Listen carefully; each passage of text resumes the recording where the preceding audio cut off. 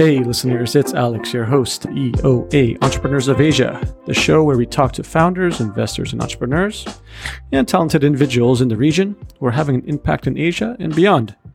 For today's episode, we get to sit down with my friend of 10 years, YK Goon. He's a unique guy who I respect. Lots of times, people shy away from anything outside the norm. YK is not one of these people. For me, I personally love surrounding myself with diverse thinkers, even if you end up disagreeing with them. YK is a software engineer by trade. For all intents and purposes, he is the CTO of Kakitangan, a SaaS platform for HR management, but he also has an old artistic soul. In this episode, we talk about the concept of flow, the engineering mindset versus the artistic mindset, developing software engineering talent, technical leadership in software engineering management, and I hope you're not bored of my network. We discuss some early Rocket Internet days in respect to scaling fast, however, from the unique angle of actually talking about the technical software engineering side of Rocket Internet. Towards the end, there are some more practical concepts such as product development with a sales team, in respect to SaaS, road mapping for products, and advice for other CTOs. As usual, feel free to skip around for different chapters if your podcast platform allows it. Let's dive right in. All right, YK Goon, welcome to the show. How are you? Thanks for having me. All right. So we have here with us today YK Goon. I guess you are CTO, right? I am a senior developer. I'm not sure what title we have where I work. Okay, but you're the one leading the project. Yeah. Okay, so you're a technical lead or the one who makes all the technical decisions for your current company, right? And I guess engineer lead by day and then crypto trader by night? I suppose, yeah. Or I mean, not exactly like that, but half, I guess. Yeah, close enough. Right? I mean, LinkedIn says you're a software developer. Are you just being humble, or? It's true. I make software for a living. Yeah. I try to do that in my free time too. So among many things. Yeah. So why avoid the title and all these things? Well, we work in a startup, so we do many things. So titles are not all that reflective, really, of what we do. So it's convenient to pick something reflective, general. And I guess it depends on the size of your company. And I mean, are you saying the title's not important? And at what stage will they become important then? At what stage will it become important? I don't know. When people try to judge you, at a point when people try to hire you, I suppose. Maybe up to, I've heard that it becomes important when a company becomes like middle-sized and maybe it becomes politically significant.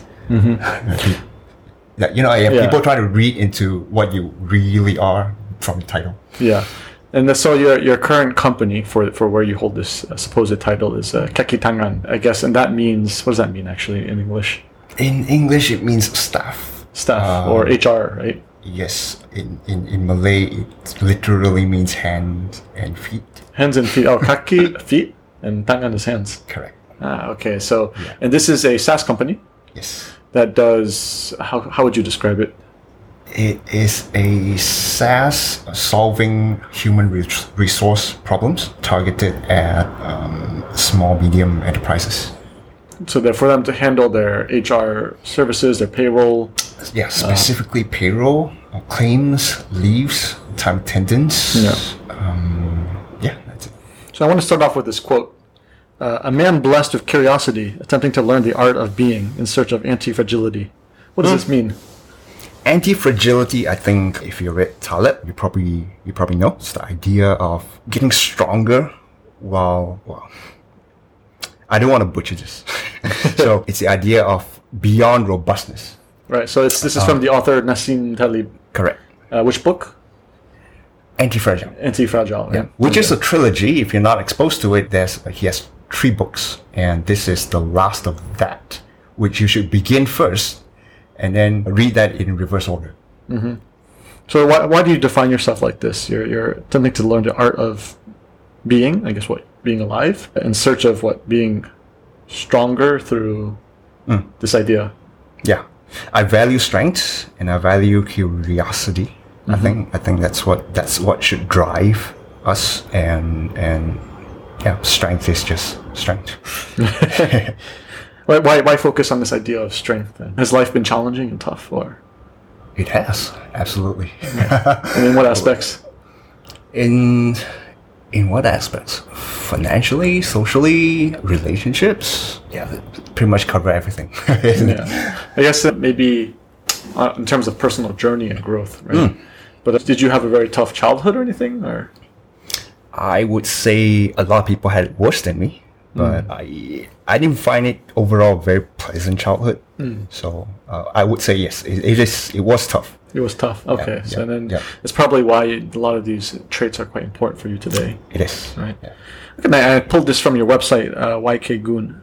Right, so I was doing research and surprisingly very active still. You know, a lot of people have personal websites, and I think you're writing very consistently up to this month even. It was a recent thing, you know. That's a recent thing. Okay. I had this weekly thing about like what I'm interested in this week. That's a fairly recent thing. Okay. So I surprisingly was able to keep it up. Yeah. And it's a combination of your writings and also a lot of your other activities too that it leads to, right? Yeah. So we could follow you at YK Goon on the Twitter. Yes. YKGoon.com, which is your website, personal website, and then Correct. You also have a YouTube, right? So youtube.com/c/YKGoon. Yeah. YouTube, I'm not even sure anymore. I'm not active there. I used to post. The reason that existed was because I made a short film. I don't know, about 10 years ago. Yeah, that's when I put that in. Yeah. Then you have also a lot of coding videos and what we'll talk about later, some Wing Chun, right? Yes. Yeah, which is Chinese martial arts, right? Correct. So I've known you for about probably 9 years, right? Yep. Right, and then I think I think out of the 9 years we barely probably stayed in touch. We kind of went on this journey, started on this journey, and then we kind of diverged, and then I came back to Malaysia and eventually reached out to you and got in touch with you, right? I wish we spend more time. Yeah, definitely. Every time we've met, it was definitely a great conversation and always engaging. I always appreciated the company. I agree. Do you remember how we met? I think you somehow hired me for Zalora. Well, I mean, it wasn't me, right? So I think so. What happened was Oliver Samwer was coming to, the founder of Rocket, one of the brothers, right, of Rocket Internet, was coming to Malaysia for the first time, and it was this insane scramble because he wanted to interview like 100 people, and he was coming like in 1 or 2 days. So I think he wanted to hire anywhere from developers to co-founders to just anyone like senior staff, and then I think I must have found. I think I Googled around looking for engineers, and I think I came across your blog, I'm guessing. Okay. And I probably must have reached out to you by calling you or email or something. Oh, okay. Yeah. Probably LinkedIn. Probably LinkedIn? Possibly, yeah. Because that probably was LinkedIn, maybe. And then and I reached out to you. And then I think you came in. And then you had an interview with Jakob Bro, right? Yes. How was that? It was pleasant. I mean, 2 months later, that led me to Australia, where I met him there again. So yeah, he's a fine bro. Good pun. So that was 9 years in the making, and so I want to start off with more personal questions to get to understand you better, know you more, right? Yeah. So in what ways were you a hacker as a kid growing up? Hacker as a kid growing up? Yeah. Not much though. Not much. Computer was not a thing. Okay, so computer was completely out of your life. I just tied myself there. So no, it wasn't a thing, but I was quite interested in tinkering. So, but I lacked the channel of doing so. So what was available to me was paintings. Paintings, okay. I really tried my hands at drawing. Failed miserably. I was horrible at it. Yeah. What are the avenues? Music? Nothing. I had nothing there. I'm not cut out for music. So maybe writing. Writing was something, as in fiction. Writing fiction was something I was into, though. Yeah, I didn't cultivate much beyond, I guess, school. So then, I want you to qualify. Like, how did you know you were not good at painting and not good at all these artistic endeavors? I think you give it enough time, you just know. You see how other people do. I have friends who draw. This childhood friend, Daniel. Okay, if you're listening, you know what I mean. He would doodle casually in his idle time. It would just come out beautiful. So okay, if that's the pinnacle, how far I am to that? So, even if I give my 100% effort, I wouldn't come even close. So that's how I know. But I think there's two very important concepts there, right? I think one we've talked about in the past when we've met up is this idea of flow, right? So I guess what you're saying is there was no natural flow, you couldn't get into it, where it was this natural state and great things came of it, right? Yeah, and also I think the brain could be wired for certain medium. So say when I'm coding, you think in a certain way, and maybe I suspect I'm wired for that, for that kind of problem solving, very deterministic, almost game-like.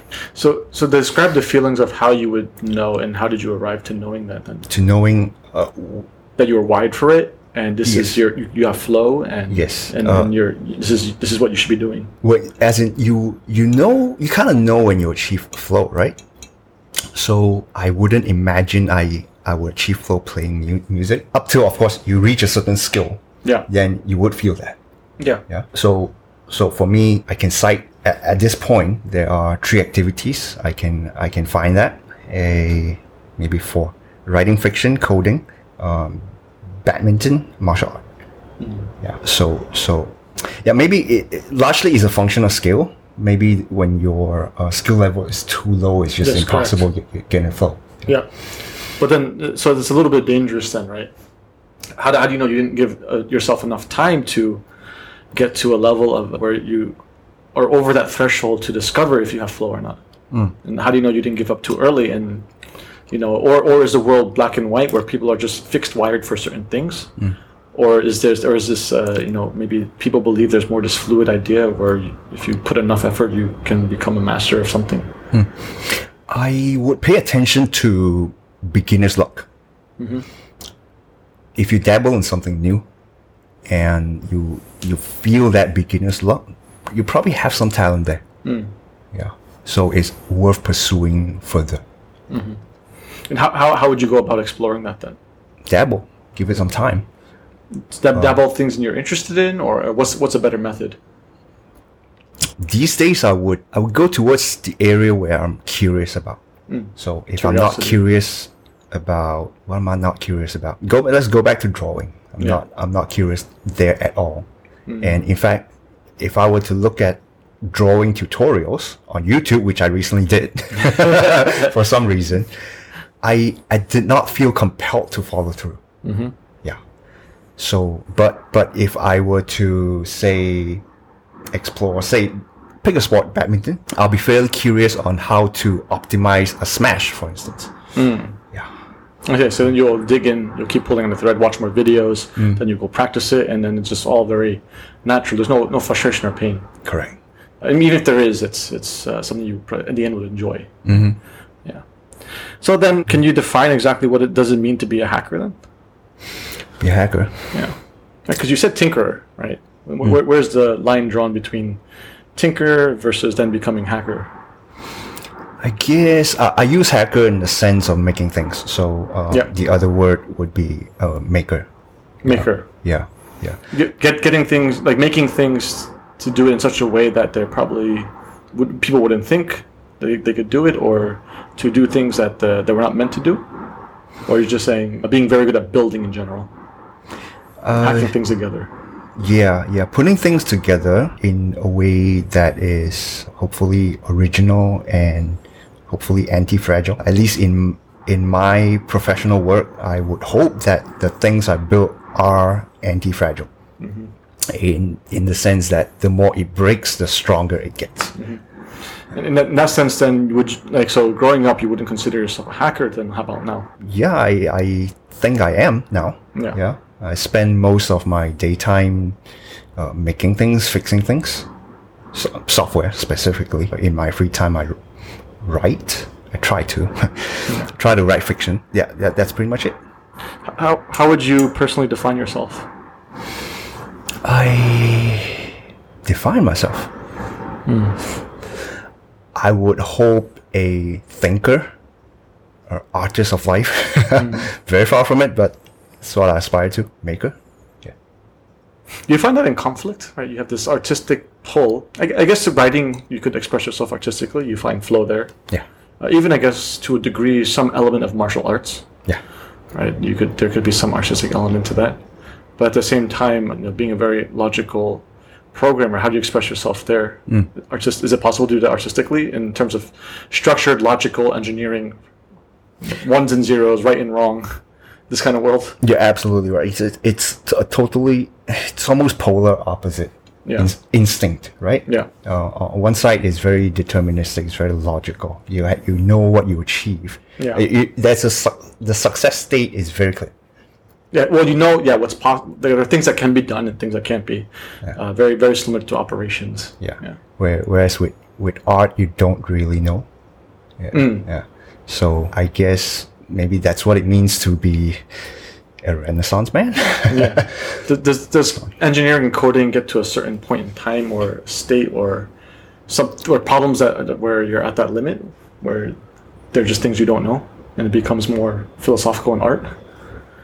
I guess with, in my professional life, we call ourselves software engineer. Yeah. Which the engineering bit is rather misleading. Okay. Yeah? What do you mean? So engineering suggests that the things we do, the process we go through, if we do this and exactly this, we get that result. Traditional engineering, I guess, right? The laws of physics are very fixed for mechanical engineering and physics, chemistry, everything. You get total control of the input, you get total control of the scope, and you get exactly the same input. Mm-hmm. With software, that's never the case.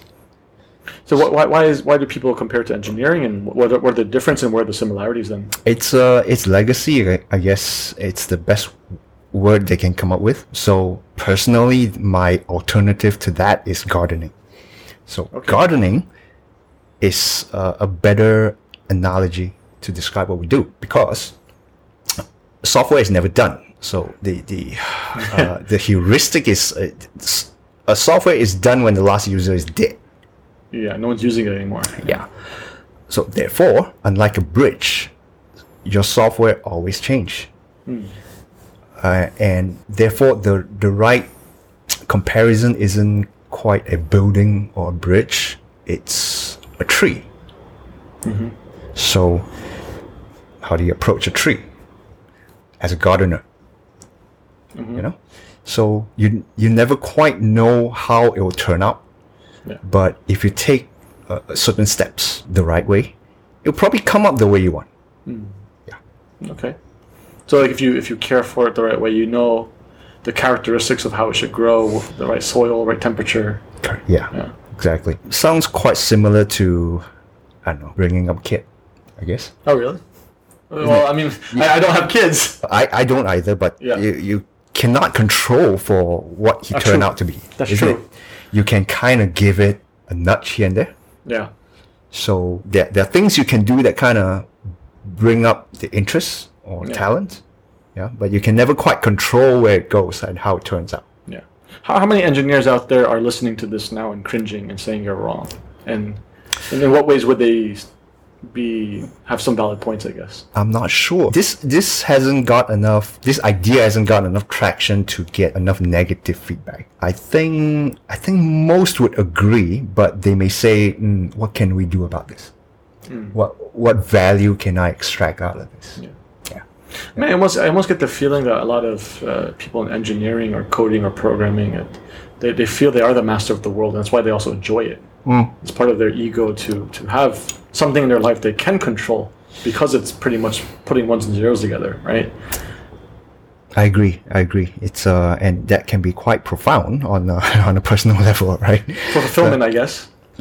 Yeah. But what you're alluding to is that the truth is a little bit further from it. It's a little bit more nuanced, right? It's not exactly that.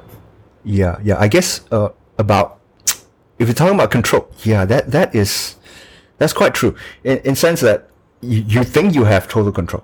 Yeah. Over your creation. Mm-hmm. It's not true. It's a culmination of so many factors. That's true. What your customer demands of it. And human interactions, and humans are definitely not predictable sometimes, right? Yeah.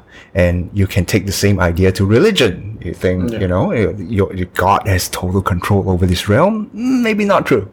Yeah, you would hope so, at least. Right? So which brings in, if everyone questions why would God let this happen, maybe he's not omnipotent. Well, we'll leave that discussion maybe for the religious guys. So tell me then, throughout all these different changes, and then exploring different things. Where did you start to build your programming chops, your coding chops? Where did this come from then? Where did this come from? Let's see. Oh, I started. My first coding experience was funny. It was my first computer. I coded in BASIC. In BASIC? QBasic specifically. Yeah, it was Windows 95, so it came with it. What was it? I tried to make a game. So what the first thing you find in the game? A splash screen. I tried to code a splash screen and have the text scroll from top to bottom. That's it. Yeah. So that was code. That was my first experience at coding. So all right, and many years later, I went to university, and the major was about game design. Oh, you went to Multimedia University. Yes. Right, so this was also another guest on episode 4, Andrew G. He also went to Multimedia University. Right. Yeah. Right. What did he do? He did financial engineering. Right. And then I think he then somehow did some consulting work and jumped to Lazada, BCG, then Lazada. That's great. That's great. So my experience there was formative software-wise because it was the most hardcore among the whole school of computer science. We spent a lot of time making games, different genres, different aspects of game making. So much time spent coding in different platforms. So that gave me a lot of hours.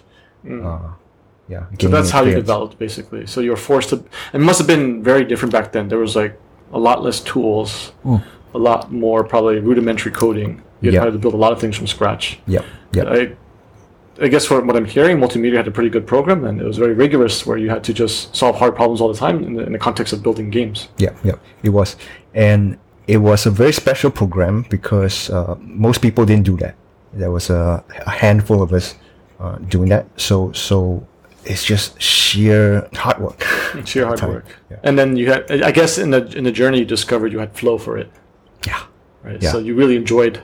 I mean, honestly, coding in BASIC or something like very low level languages sounds very painful for most people, but I guess you enjoyed it.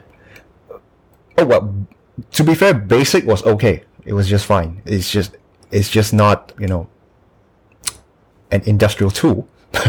But yeah, at the time, yes, the tool wasn't as mature as it is now. Yeah. So we have to deal with a lot of. We coded a lot in C. We learned graphical programming. So it was hardcore that way. I don't know how is it done now. Right now, maybe there may be script kiddies. I don't know. But yeah, it was very. It gave us experience that most people do not have. I still think making games is the most hardcore thing one can do in digital art, in software. In software currently. I mean, and to be fair, if you think about what's driving all the hardware space, if you think about why we have all this crazy new technology, more powerful computing, at the forefront is gaming. It is. Right? The time spent also taught me what I wasn't, again, about things I'm not talented in. And that was game design. What is that? What is the difference? So what I'm okay in is making the game itself if the rules are in place. Who came up with the rules? Someone else did. See. Okay, so someone needs to make the rules of how it works. Yeah. So but to be fair, that was a tricky thing. There's no Bible for that. Yeah. It must be tied to your experiences, partly how you're wired, your exposure to different things, how open your mind is, how creative you can be as well, right? Yeah. So it was at the time we also struggled with that as a collective. Yeah. We didn't know. We're trying to approach game design as an art. Didn't quite know how to go about it. Yeah. Maybe the field is way more mature now. Yeah, but a lot more accessible, a lot more tools, I would believe. I guess a parallel today would be tokenomics. What is that? Tokenomics in crypto, as in crypto. Okay. Yeah. How you design incentive.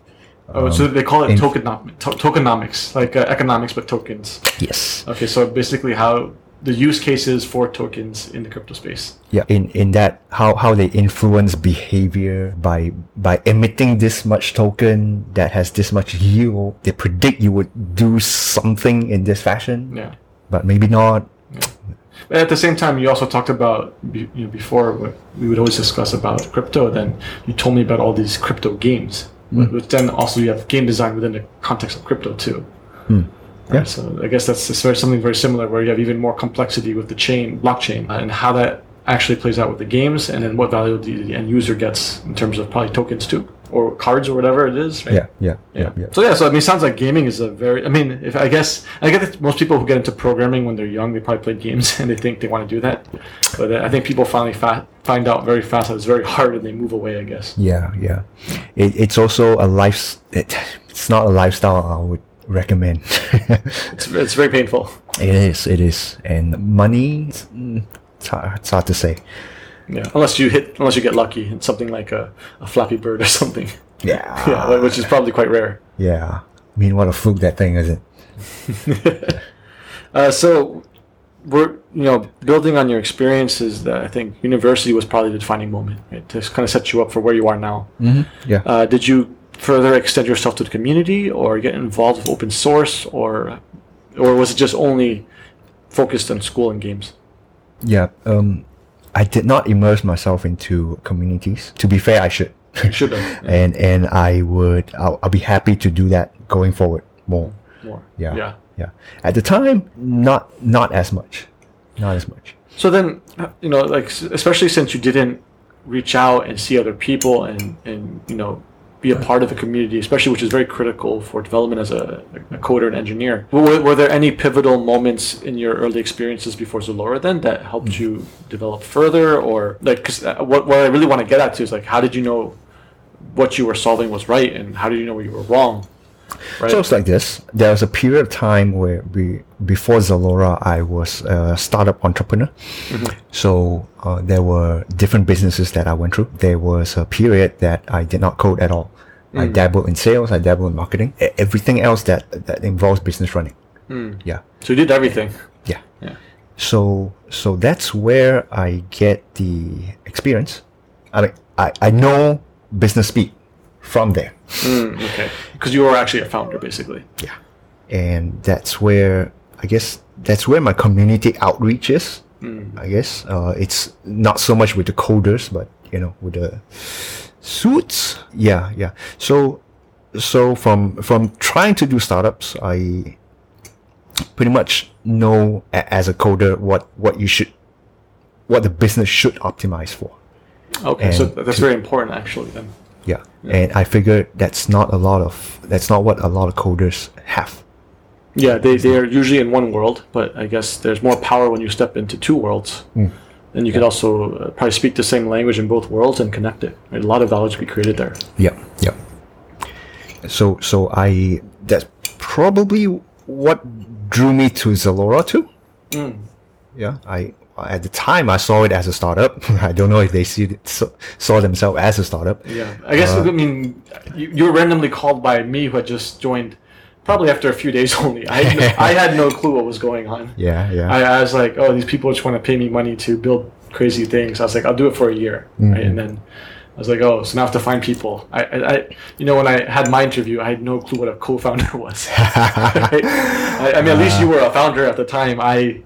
I was just so green, I had done my own business, but it was in the world of finance and investment, right? So it's a whole different learning curve. So you were in finance before that? Investments, I guess you could say, trading and investments. Yeah. So in what capacity? I raised money for my own private investment company, and I was just deploying the capital into markets, traded energy, currencies, futures and currencies, basically.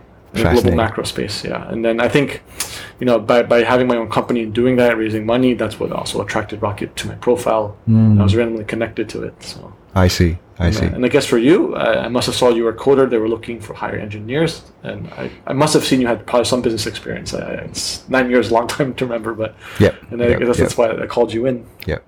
So, but like you said, those early experiences being a founder were critical to your development, essentially. It was. Again, I'm mostly not interested in being a code monkey. So Yeah, which I think a lot of, would you say in Asia that like at least in the past 9 years that was probably more common? Obviously now probably less so though, right? Or do you think it's so prevalent that people expect like a programmer, engineer, or coder to be a code monkey, which is like just do what I say and build? Yeah. I don't know the ratio, but I would guess a lot of people are that. Still like that. Yeah. Even still today. I believe so. Although I can speak of the people who don't work with me, but of those that work with me, I try to, especially if they're young, I try to tell them, hey, this is what matters. Yeah. These are the metrics. Why do they matter? Because, well, they make your paycheck. Yeah. So these are the funnels that ultimately will be affected by your work. Ultimately what they do matters in this way. Yeah. That's what I'm telling. Yeah. So then what is the most typical mindset of a young person coming in then? What are they like? Are they in the mindset of just tell me what to do and I do it, and what you're doing is to develop their thinking? So they really kind of view themselves as a code monkey, or?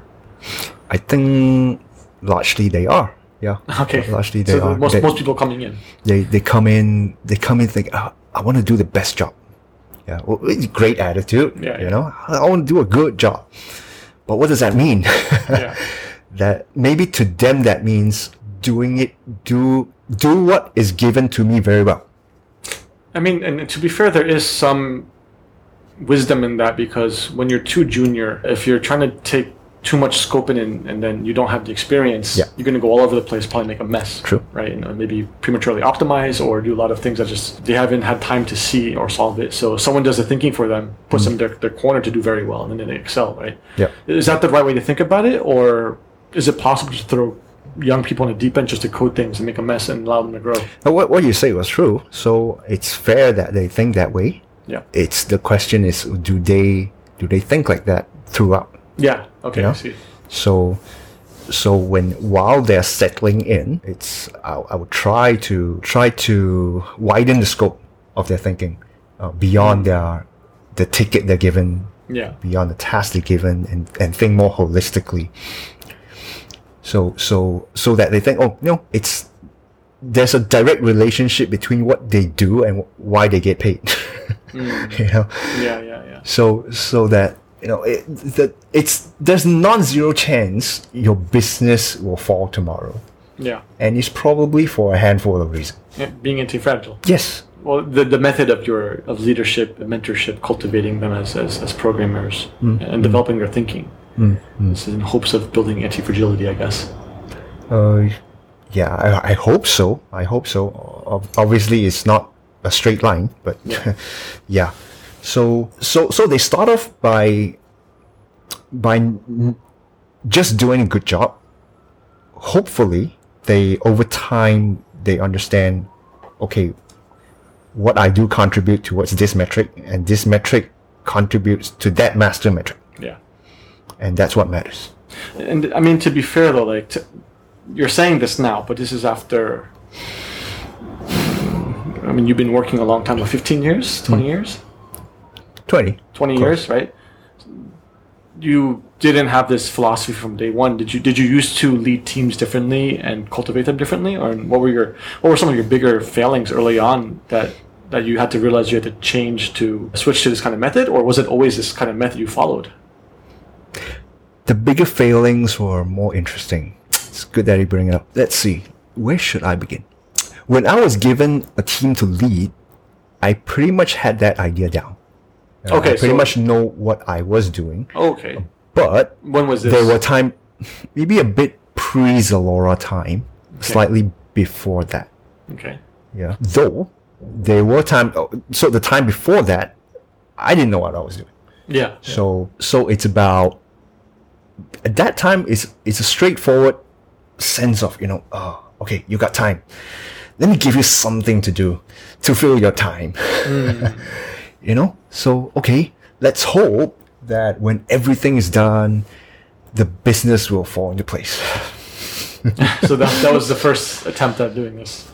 Yeah, I guess. Was that right or wrong? There's no sense of priority. Yeah. So just doing things as they come up. Yeah. And then hope things kind of work out, which probably if that's the method, most likely would probably fail then. And of course, those were times before the idea of lean and product market fit come around. Agile, Scrum. Yeah. So we didn't have that concept. So so how do you judge yourself? Sales, which is a horrible metric, really. For, I guess, from an engineering standpoint. Yeah. So yeah, I'm glad we've developed good heuristics along the way. Well, then you didn't know what you were doing, and then you kind of jumped to the job where you're now leading, and you say you're confident. Where does that come from? Like, how do you know you're doing it right then? Right now, our approach is right when you got your first team. You said you were pretty confident that you, at least when you had juniors, you know how to develop their thinking and how to connect the smaller picture to the bigger picture, so they understand what they're doing and why. How do I know that was the right approach? How did you know that was how do you get such wisdom from before you didn't know anything? Because I want the same thing.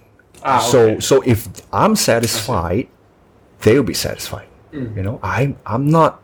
But not everyone's the same, though. True, but you gotta find a better motivation, isn't it? So if I try to motivate myself by doing more meaningful things, maybe it'll work for others. Okay, so at least it was more like, this is how I would appreciate it, and hopefully if I try it out, then people would also appreciate it. Yeah. So there are two approaches. Either that you feel your work is impactful, or the work is interesting. It's one or the other. Yeah. Can it be both? Can be both. Hopefully it's both, but it's rarely both. Right? But sometimes it's one or the other. Don't be that greedy, but it ties to the idea of ikigai, right? Yeah. You're trying to find that balance. It's like a compass, right? You're trying to find that balance. Sometimes you don't have one, and then the next experience you try to shift it more towards getting balance of all four quadrants, right? Of course, given the choice, I want to do interesting things most of the time, but the suits are not happy. The business people. You were a founder once, so you understand why, right? Exactly, right? Yeah. So in what cases is it just doing interesting things for the sake of doing interesting things, or were they going to actually add tangible business value? Interesting things, there's never a direct correlation, right? They're always intangible. The innovative stuff you do, in quote. So you can never quite justify it, but I would say, occasionally you do it for your own sake. Sometimes it's worth it. How do you quantify worth it? You can't. But you would feel it, right? You feel it, yeah. But then how do you know, you didn't hurt the business or the people around you overall because of your selfishness? I guess don't take too much time. Be mindful of what the resource you consume of the company, which are costing essentially time, humans, money. Yeah. So it's a difficult balance. Maybe talk to your teammate. Maybe your teammate has insights about it. So it's a difficult balance. Can you maybe tie to a hard example? So you wanted to do something interesting. I'm guessing solving a technical problem within the company or venture you're building. And then the suits or the business side, the other co-founders or the CEO said no. Now, to be fair, where I work, that has never happened, and I appreciate that because the founder has a slight technical background, and he gives a lot of freedom. Okay. And he trusts us to strike that balance. So he also speaks the same language. Yes. Which is then very good for culture all around. Yeah. So he would bring in business priority and leave it to us to decide. Yeah. So knowing that, so sometimes I'll think, this was a thing that was poorly done. I could have done it this way. Could I justify it for the business? Hard to say. I cannot quantify it. You can never. Yeah. So what is one thing you've done? Say one hard example that you tried something out and you weren't sure the impact and the value you created at the end of finishing it. I worked on one thing called a workflow engine. A workflow engine. Okay. What is that? It was a way for the user to code their own business logic rather than me doing it for them. Okay. So that Code or like use simple syntax or no code? Or? in a way they determine the logic. They may not code it. They don't know. Oh, okay. Yeah. But they determine the logic rather than we doing it for them. So the end effect is every customer get a distinct set of logic customized to them. Well, I feel this is a very specific problem to SaaS that's very important to address, right? Like I was talking to my last episode I released was about an F&B entrepreneur who uses he calls it a CRM, which it is. It's a CRM software for managing the back end of the restaurant. And his biggest complaint was, as a SaaS program, I have very specific customizable events, but it can't be customized. I guess what you're saying is that you wanted to work on a piece of technology that would allow the SaaS program to scale while people could develop their own customized logic for their own needs. Close enough. Right? He was trying to rearrange the table, isn't it? Probably, yeah. Like, I mean, also it's CRM, so it's also tied to like it being more flexible for the table arrange, but also like if this person pops up on this table, then he could probably know their history of that, right? But I think the system wasn't flexible because they're trying to scale the same SaaS product of reservations across the board, right? Right. Okay. Yeah. So yeah, it was about that. So the requirements, the scope was clear, what we need to achieve. So I had several. I have the cheap way of going and I have the expensive way of going. I ended up going with the expensive way. Okay. So because it was more beautiful and more future proof, and I think it paid off. Yeah. Well, you said you couldn't quantify it, but it sounds like you should be able to quantify it. I can if I stretch the imagination. Yeah. And they'll probably believe me. But what you're saying, like you know deep down inside of you, like it was more like. Yeah. Well, I mean, would it be fair to say it's an intuition call? It is. Okay. So So despite being a person who's very structured and logical, you're making calls without really understanding and feeling that this might have impact, and then I would really imagine though you would just need to look at how many people are using your end product, how many people are customizing, and what's the amount of usage, and I feel it could be measured easily. How about this? I pick a poker analogy. Okay. Some people have a when they approach poker, they're very discreet in their probabilities. I'm not like that. I kind of feel my way. Yeah. I kind of feel it like 1/3 the chance. You know? How much the element of poker? Because I mean, you have card readers, so they'll know the probabilities of each move. Yeah. Right. Yeah. So are you saying you're using intuition to make that same calls? I do. Okay. All right. And you bring that to your coding even. Yes. Interesting. Now, can I make it discrete? Can I put a number on it? I can. But I don't trust people who do it. Because they know it themselves. They're probably talking out of their ass. Yeah. A spreadsheet, I know there are scenario planning. There's the optimistic side, there's pessimistic side. Yeah, well, but come on. They're trying to model massive complexity, right? Yeah. And usually the simplest models probably work out the best. Yeah. I get that it helps with communication. People who don't know what you're feeling see that spreadsheet. They get that sense. Yes. Well, it makes you feel better, even though it just could be. I mean, depending, some scenarios is going to work out, right? Probably the odds are it might work out, but then other times your model might just blow up, right? Yeah. Now, so since I was deciding, and I was the one executing, I also get the advantage of switching course midway. Oh, you mean, so if you're going in one direction strategically, roadmap, engineering-wise, then you could change. If it didn't work out, then I get to switch track. So that would invalidate any, hard model I'll come up with. But also, isn't that very risky and a little bit cavalier in respect to your users and the business side? How much do you know that you're just not being selfish about this? Oh, if I were to, I guess, what kind of alternative I'm given, right? If the other choice is for me to put everything down in numbers, give it a very hard model, I wouldn't pick that because it would consume energies that should have went to development. And probably over optimizing, prematurely optimizing.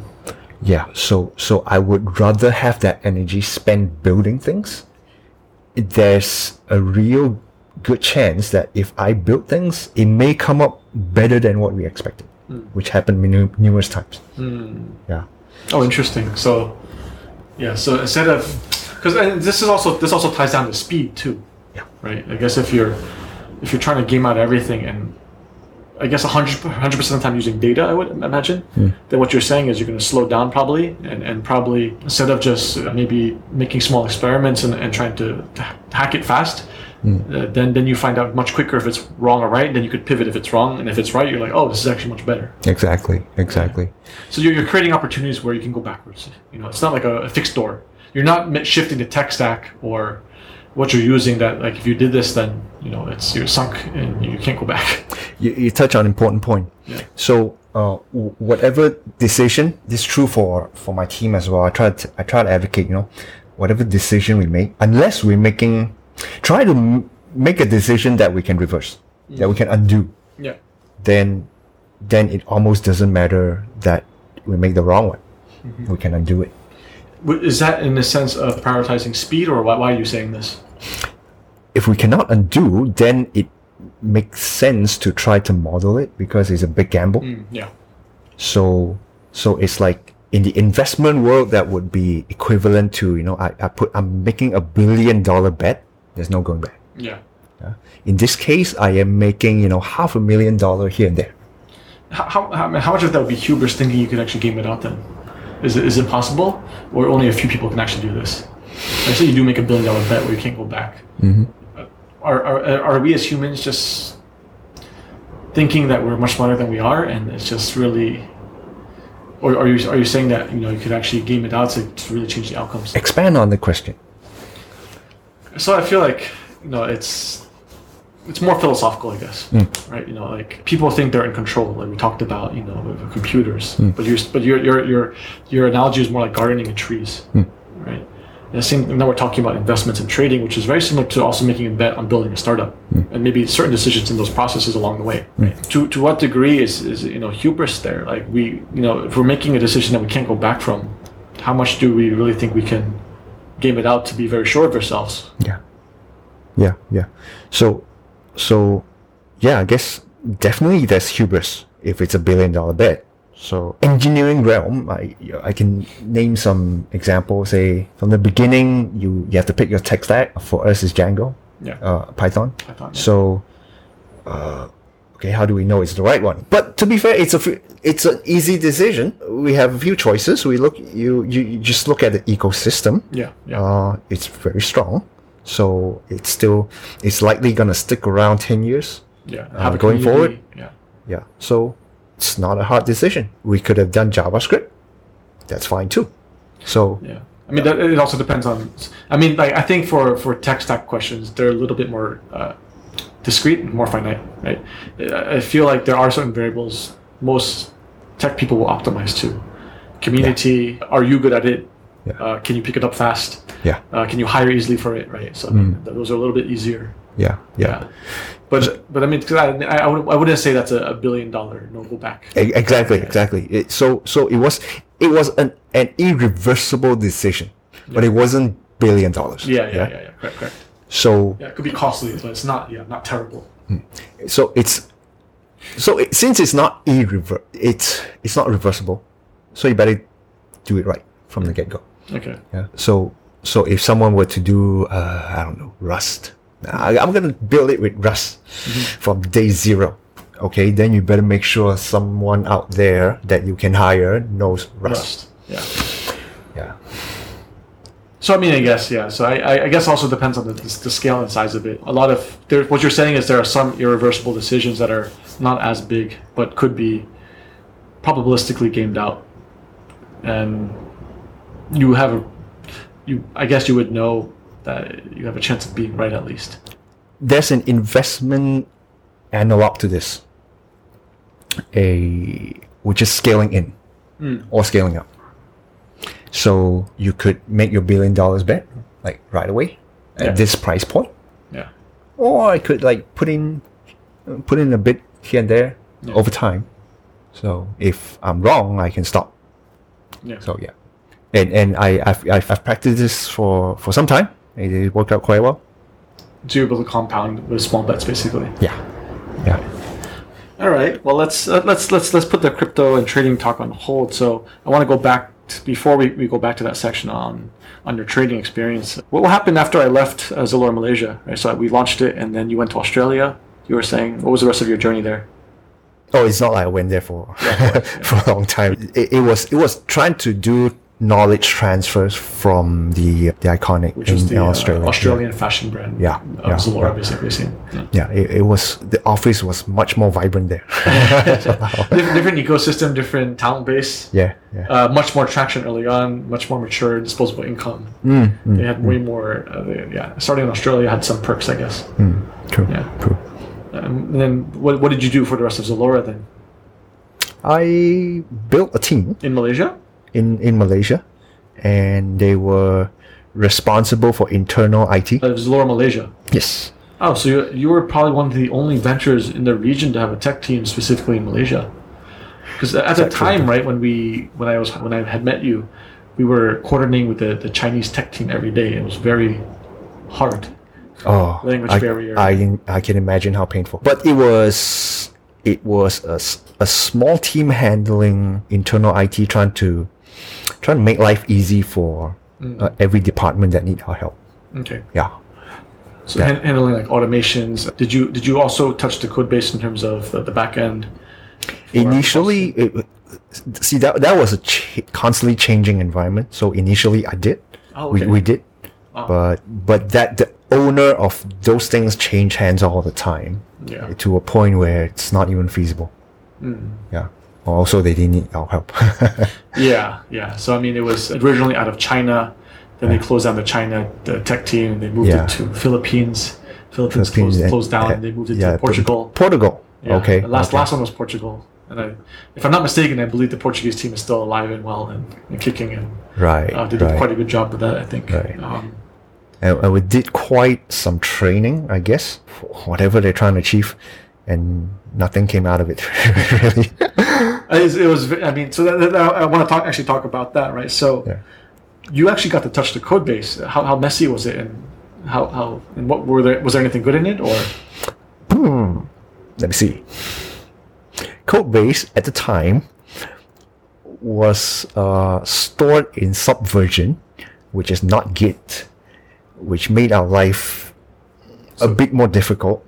Basically a tool to manage the code, right? It's so the standard right now is we use to do version control. Yeah. So everybody get their source code in the version they want. At the time, Git wasn't as prevalent, so it's Subversion that they were using. So what is a Subversion? So it's a previous iteration of source control tool, which works vastly different from Git. So that was what we had to use, and it was difficult. A lot of people weren't used to it. So okay, well that's fine. I guess you can manage around that. So you asked how messy was the code. Let's see. What I remember was this. There was a lot of failing test codes. So rightfully, most code bases would come with automated tests. Yes. Yeah. Ideally, you would run it, everything would pass, and you would deploy it to production. Yeah. I remember running it as a lot of red color coming out. So they do. They do. Okay. Wow. So I don't know what's going on, and I mean, when you see this, then you stop trusting your test code. You stop ignoring them. Yeah. You don't know like what's legit or not. Yeah. So right, I'm highlighting the funny bits. Not quite remembering the positive ones. Yeah, I'm sure there was something positive. I'm sure there was. It was there was a lot of code. One funny anecdote. There's a lot of code written by, I guess, Chinese or Singaporean coders, and we saw vulgarities in code comments. Like I don't know how that got there. So it was the wild east back then, I guess. Yeah. And what I imagined was they probably took The majority of the code base from Germany, Zalando. That's where they started And it. then they probably copied it over, and then they probably just kept building and making a spaghetti mess out of it and scaling, right? Yeah. I'm surprised like Zalora was so functional after hearing that story. I mean, to the degree that it was, right? I mean, it was. I mean, I don't know. What is your take in terms of Rocket as a tech culture and product culture? It's all business first. Yeah. So there's no. I'd say there's just no priority for good engineering. I'd say. Yeah. So typical. It's what I expect that. Yeah. So you expected that. That's good. Well, if you survive long enough to prioritize good engineering again, well, good luck to you. Yeah, so I mean, you're saying that is a valid strategy, essentially. You could just make a huge mess, build a massive amount of debt, deploy code to production that's not passing unit tests, and if you could make it work and then someday hopefully fix it later. That's valid. How about this? If someone think of doing this today, you're taking the exact same approach. Know the price you're paying. Yeah, okay. And the price you pay would include very unhappy engineers. Yeah. So it depends how much you value that and how you want to make that part of your culture. Yeah. Now, so if you're okay with unhappy engineers, be prepared to pay for that. Yeah. I'm sure there's a cost and consequence to that too. Yeah. So on top of that, known development time. So you ask for something, you may not know when you get it. They may give you a time or multiply it by 3. Yeah. So, yeah, this just a huge. If you willingly build up technical debt, yeah, it's just a huge unknown going forward, business wise. So it's a wild card that may or may not be a problem. Yeah. Okay, in that kind of respect, to what degree can you game it out then? Manage it, man. So have. But what if it's not managed? Then you're saying it's impossible to game it out. Because you're just forcing business requirements no matter what, making engineers unhappy, scaling really fast. Maybe as a manager, have regular talks with the engineers about this issue, and get a sense of get their sense of estimation on this. Yeah. So pay attention to the word they use, pay attention to their level of frustration, and manage it. Don't let it get out of hand before it's too late. And I guess the worst case is you lose a whole engineering team and no one to manage your code base, I guess. Yeah. At that point, might as well start from scratch. Yeah. Which sometimes makes sense. Sometimes, yeah. I feel like anytime you got to that point, any new engineer coming in, I think it feels like 9 out of 10 times they're just going to say start from scratch. Yeah. To me, that would be a personal failure. If I build something, I leave, somebody take over, they'd rather start from scratch. It's a personal failure on my part. Yeah. And because, it's not anti-fragile. So your 1 year at Rocket, net positive, good or bad? How would you say? I would frame it as positive, purely because I see business blitzkrieg. That's the infamous phrase. Hardly seen anywhere else. So and people I worked with was pleasant. Okay, so the team was actually good. Yeah. I know it's not true like across the board.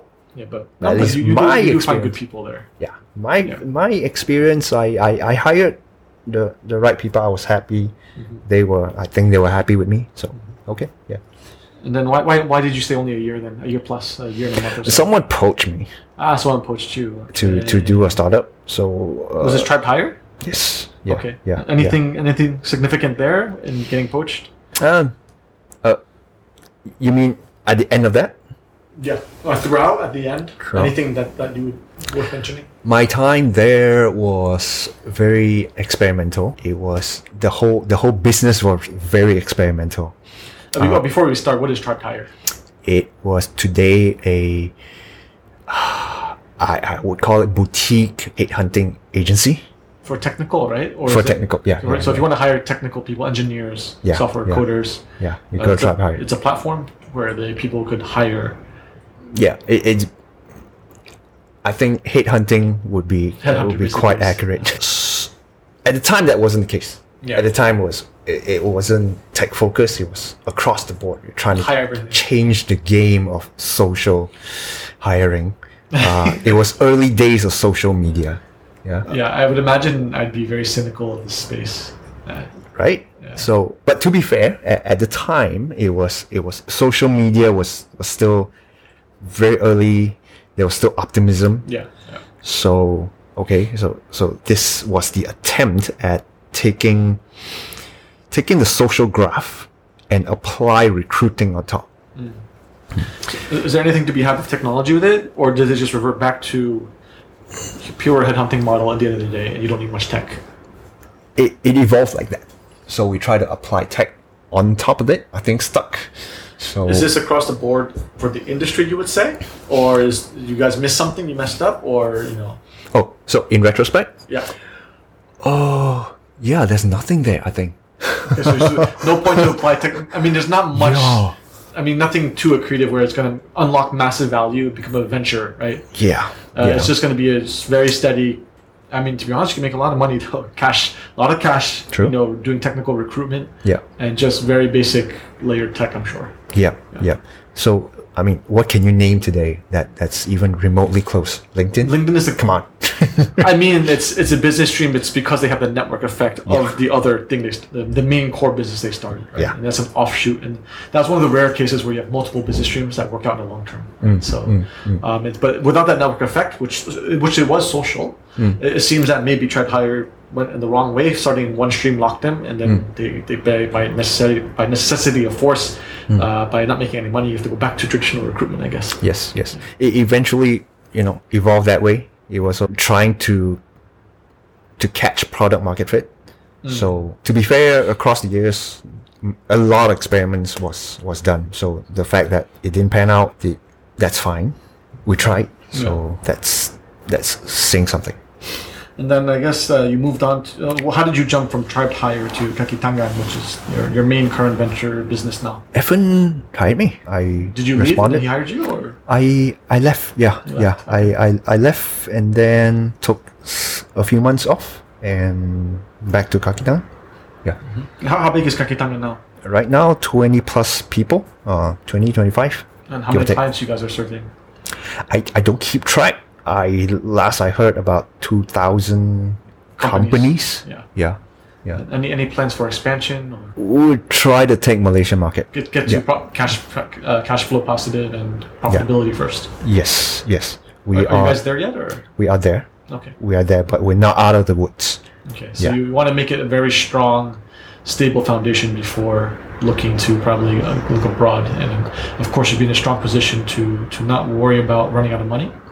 We're stable, and then you could probably go from there, right? Yeah, that's pretty much it. The going abroad thing, it crossed our mind over the years. Yeah. It's a huge distraction. We don't even want to talk about that. Yeah. So just focus. Yeah, do it well here first. Yeah. Besides, for our category, it's a lot of what we do are largely not. It's hard to move countries. So Labor laws? yes. Payroll. It was different, yeah. Different systems, different banking systems too. Yeah. So it involve a lot more costs. It's not a one-to-one mapping. How about reducing some frictions? Regulatory will always be there, I think. But a transaction wise, crypto, right? If you would scale across any country if everyone's using crypto. True. So, but that's not what we do yet. Yeah. So the core of what we do are quite straightforward. Yeah.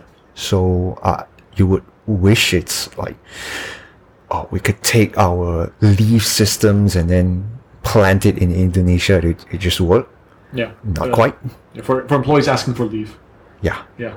Especially payroll, that's not even possible. So leave applications, claims may be possible. Claims, I would imagine, would be huge if there's so much corporates in Southeast Asia that are not using big conglomerates. And I think what you get is a lot of really terrible local low quality solutions that are really janky. Right. I've seen it firsthand, and I see. It's just massively painful. And when we were doing Easy Taxi, one of the biggest things that scaled in Latin America really well was a corporate Easy Taxi, which was a solution to control taxis and claims on taxis. And you would save up to 40% of your budget. Right. Okay, so I feel there's a huge space to be had for claims for companies in general. And I think before the pandemic, there were massively valued companies who were approaching this for travel, right? And corporates. So Right. So yeah, I think product is one dimension, sales is another. yeah. So it's definitely not a trivial thing to do. So much marketing, so much like on the ground kind of activities. So, and it's a lot more room to grow here. Yeah, so still plenty of room. And I would argue yes, but there's more competition in the market now, right? Or has that probably gone away with the pandemic? Competition? Yeah. They're coming in strong, man. So there's more and more. Yeah, more and more, and they're getting more aggressive. Yeah. Marketing and price wise. Yeah. So yeah, we're anxious. What is Kaki Tangan's answer to that? Where do you get your edge, and then how you remain relevant and retain your users at the end of the day? The same thing we do across the years. We had, as a response to those, we have not changed our roadmap. We have not made a rash pivot. Basically, it's the same approach. We look at the customers. What are the biggest problems to solve? What are their biggest pain point? We try to solve that in the fastest way we can. Follow the customers. Yeah. And then ideally, then you just have to build the sales team to pivot with the growth to keep introducing more customers to either validate the hypothesis that was the right pain point, or maybe look for new pain points that are bigger across more customers. Right? Yeah. So at this point, it's not even about hypothesis for us. Yeah. We just know. You have the product market fit already. As in what pain point to solve. It's not even a hypothesis. We just know what are the biggest pain points. People are paying you for it already. We legitimately know that if we solve this problem, it will lead to this much money. How do you know? Sales. So Salespeople. basically, you have historical data and what they're asking for. Salespeople, how they lose sales would tell you, or because you're missing this part. Yeah. If you don't have this, the customer won't. Yeah. So it means the salespeople to be very close to the customers. Absolutely. Yeah, and they must be talking. So sales supports are very important. You see the pain points through support. Yeah. To what degree does the engineering team get involved in talking to customers then, or do you purely trust the sales? Is that good enough? It's more than good enough to us. So we rely on support and sales to give us feedback, and then we adjust our roadmap based on those. Has that ever been wrong?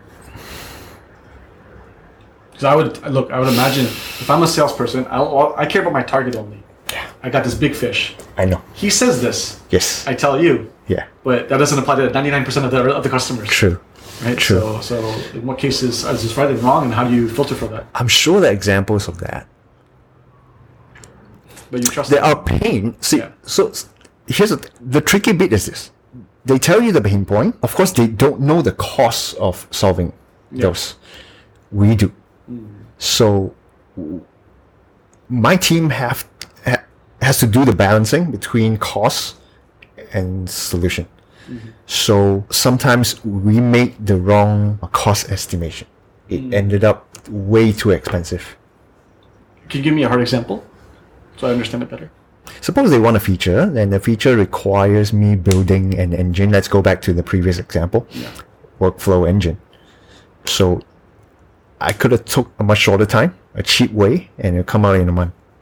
But it took 2 months, 3. So would they have lost sales as a result? Maybe. I see. So that's one example. Let's see, where else can I go with that? So it's true. The sales may come in with a rather selfish request that can happen, but the support team are not incentivized that way.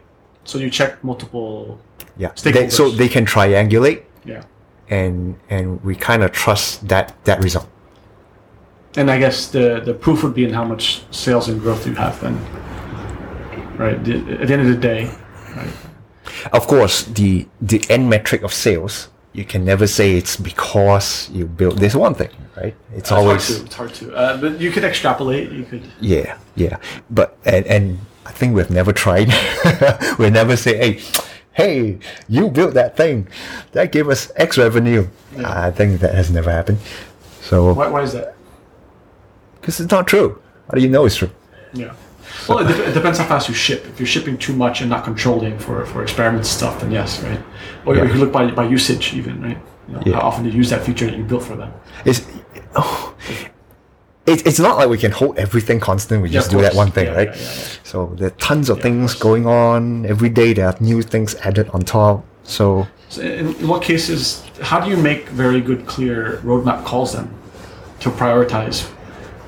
Right, because it's everything's obscured and it's hard to control for everything. But you do need to have sometimes experiments. Some things do need to be fixed, or is it just all intuition again? the process looks like this. We make a list of everything you want to do. And then as a team, we come together and prioritize. As a team, as in the whole company, Okay. every department. So they all have to buy in. Yeah. So everyone's yeah, responsible for it. yeah. So So then you're held to it. so then we put a priority, and then we say, okay, there's room to fit in 9 items. Example. Okay, pick your top 9 items. Based off your estimate and Yeah. what you think is feasible. Yeah. How do you go about figuring out the time estimates then? What is your process, and then what is too long, what is too short? How do you know one is 1 day, one is 3 days, one is half a day? Instinct, pretty much. Interesting. Oh man, okay, that's very Yeah, tough. right, yes, Which yes. is why it's really hard for a business person to ever judge a technical person. I know, There's I just know. Too much to. And so for a business person, you the heuristic is multiply by 3. You know, whatever is given to you. Yeah, that's one of the expectations. But I know. Yeah. And it's for an engineer, it's an art to do estimation. There are a lot of literature out there Yeah, on how to do well, that. methodologies and philosophies. I'm still lacking on that department. I know people who are very good in it. Yeah. Yeah. To be fair, at 20 people, how many are engineers? 5, 6. 5, 6, right? And I guess Yeah. at that scale, you know, it's you could argue you don't need to be so formal. Sure. Well, it might bite you in the ass later if you do rapidly scale and you don't have that infrastructure. Right? Yeah.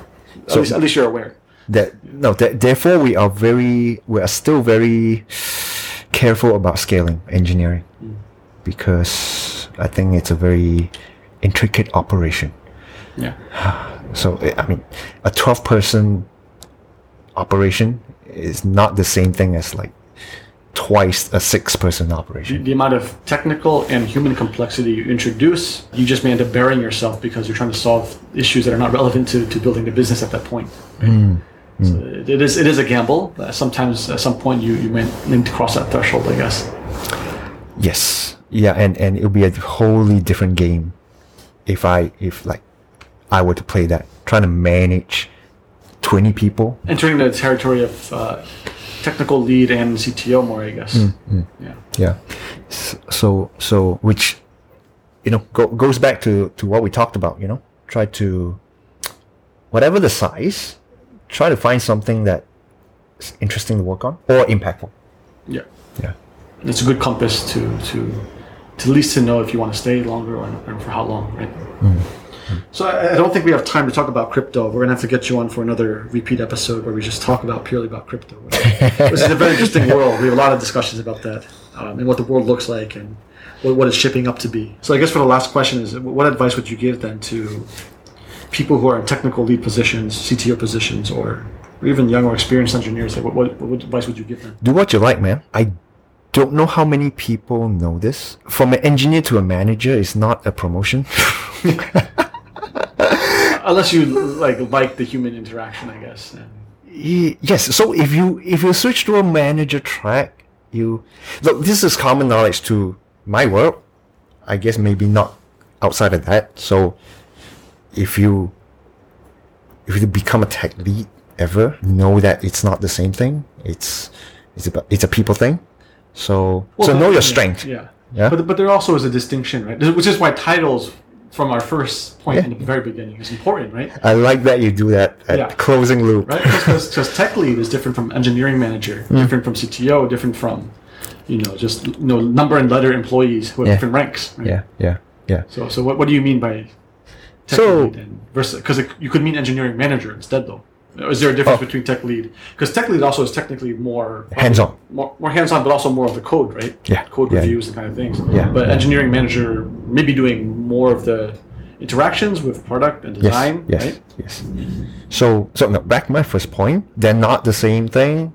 It's not a promotion. It's a different track. Yeah. So just know that from the get-go. If you take a title at that level. Yeah.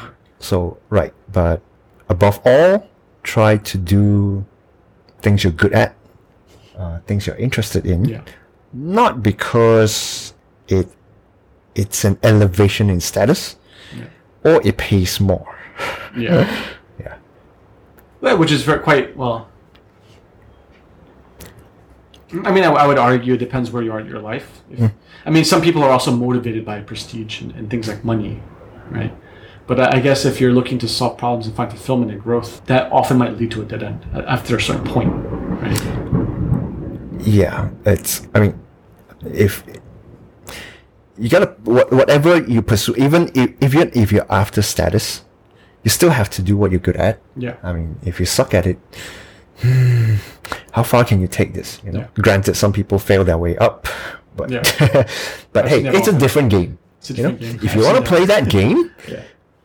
Then play that game, not engineering. Not real engineering, but there are a lot of very pretty big, well-funded companies in Southeast Asia where the CTO is not even technical at all. You see that often. So. Yeah. So now that kind of game, maybe I should learn it. I don't know. Something to think about. It's not the same game. But in general, your advice would be do what you like. Make sure you're good at it, right? And kind of follow that as your compass going forward. And at least if you kind of follow that, you won't go wrong at the end of the day, or you won't feel bad. Whatever you do, be world class at it. Yeah. Okay. All right. Thank you for your time, YK. Thank you, Alex. Love to be around again. Hey, listeners. Thanks for listening to another episode of EOA. As usual, if you enjoyed the podcast, please share the love. Share it to your friends. Share it to your family if you think it will help them on their journey. Also, help write a review on your podcast platform, as it helps us a lot. So what did we learn today? Engineering, specifically software engineering, is definitely very similar to operations in my opinion. You either can solve things or you can't. And if you can solve them, there are always ways to constantly optimize the solutions. However, that being said, you always find differing opinions on what is quote-unquote the right way to do things. In the thick of it, it'll be hard to say what is right, as it depends on your goals and your objectives, and will change as you mature and develop and reflect back on your decisions. However, I do believe there are some principles that YK talks about that are harder to argue against, such as how you develop engineering talent and the associated cost to different methods. To me, it sounds like YK is following a similar vein to the golden rule of philosophy. Treat those how you want to be treated, and he has elevated his leadership over the years using this method. If you ignore that, you can still reach your goals, but at a cost of maybe losing your team or respect. And again, there's no right or wrong here, but consequences for you to consider. There's plenty of other practical advice in there, so go ahead and take another listen. I promise you will learn something new the second time around, or reinforce some key concepts. As usual, I hope you learned something, and see you back here for next week's episode. EOA out.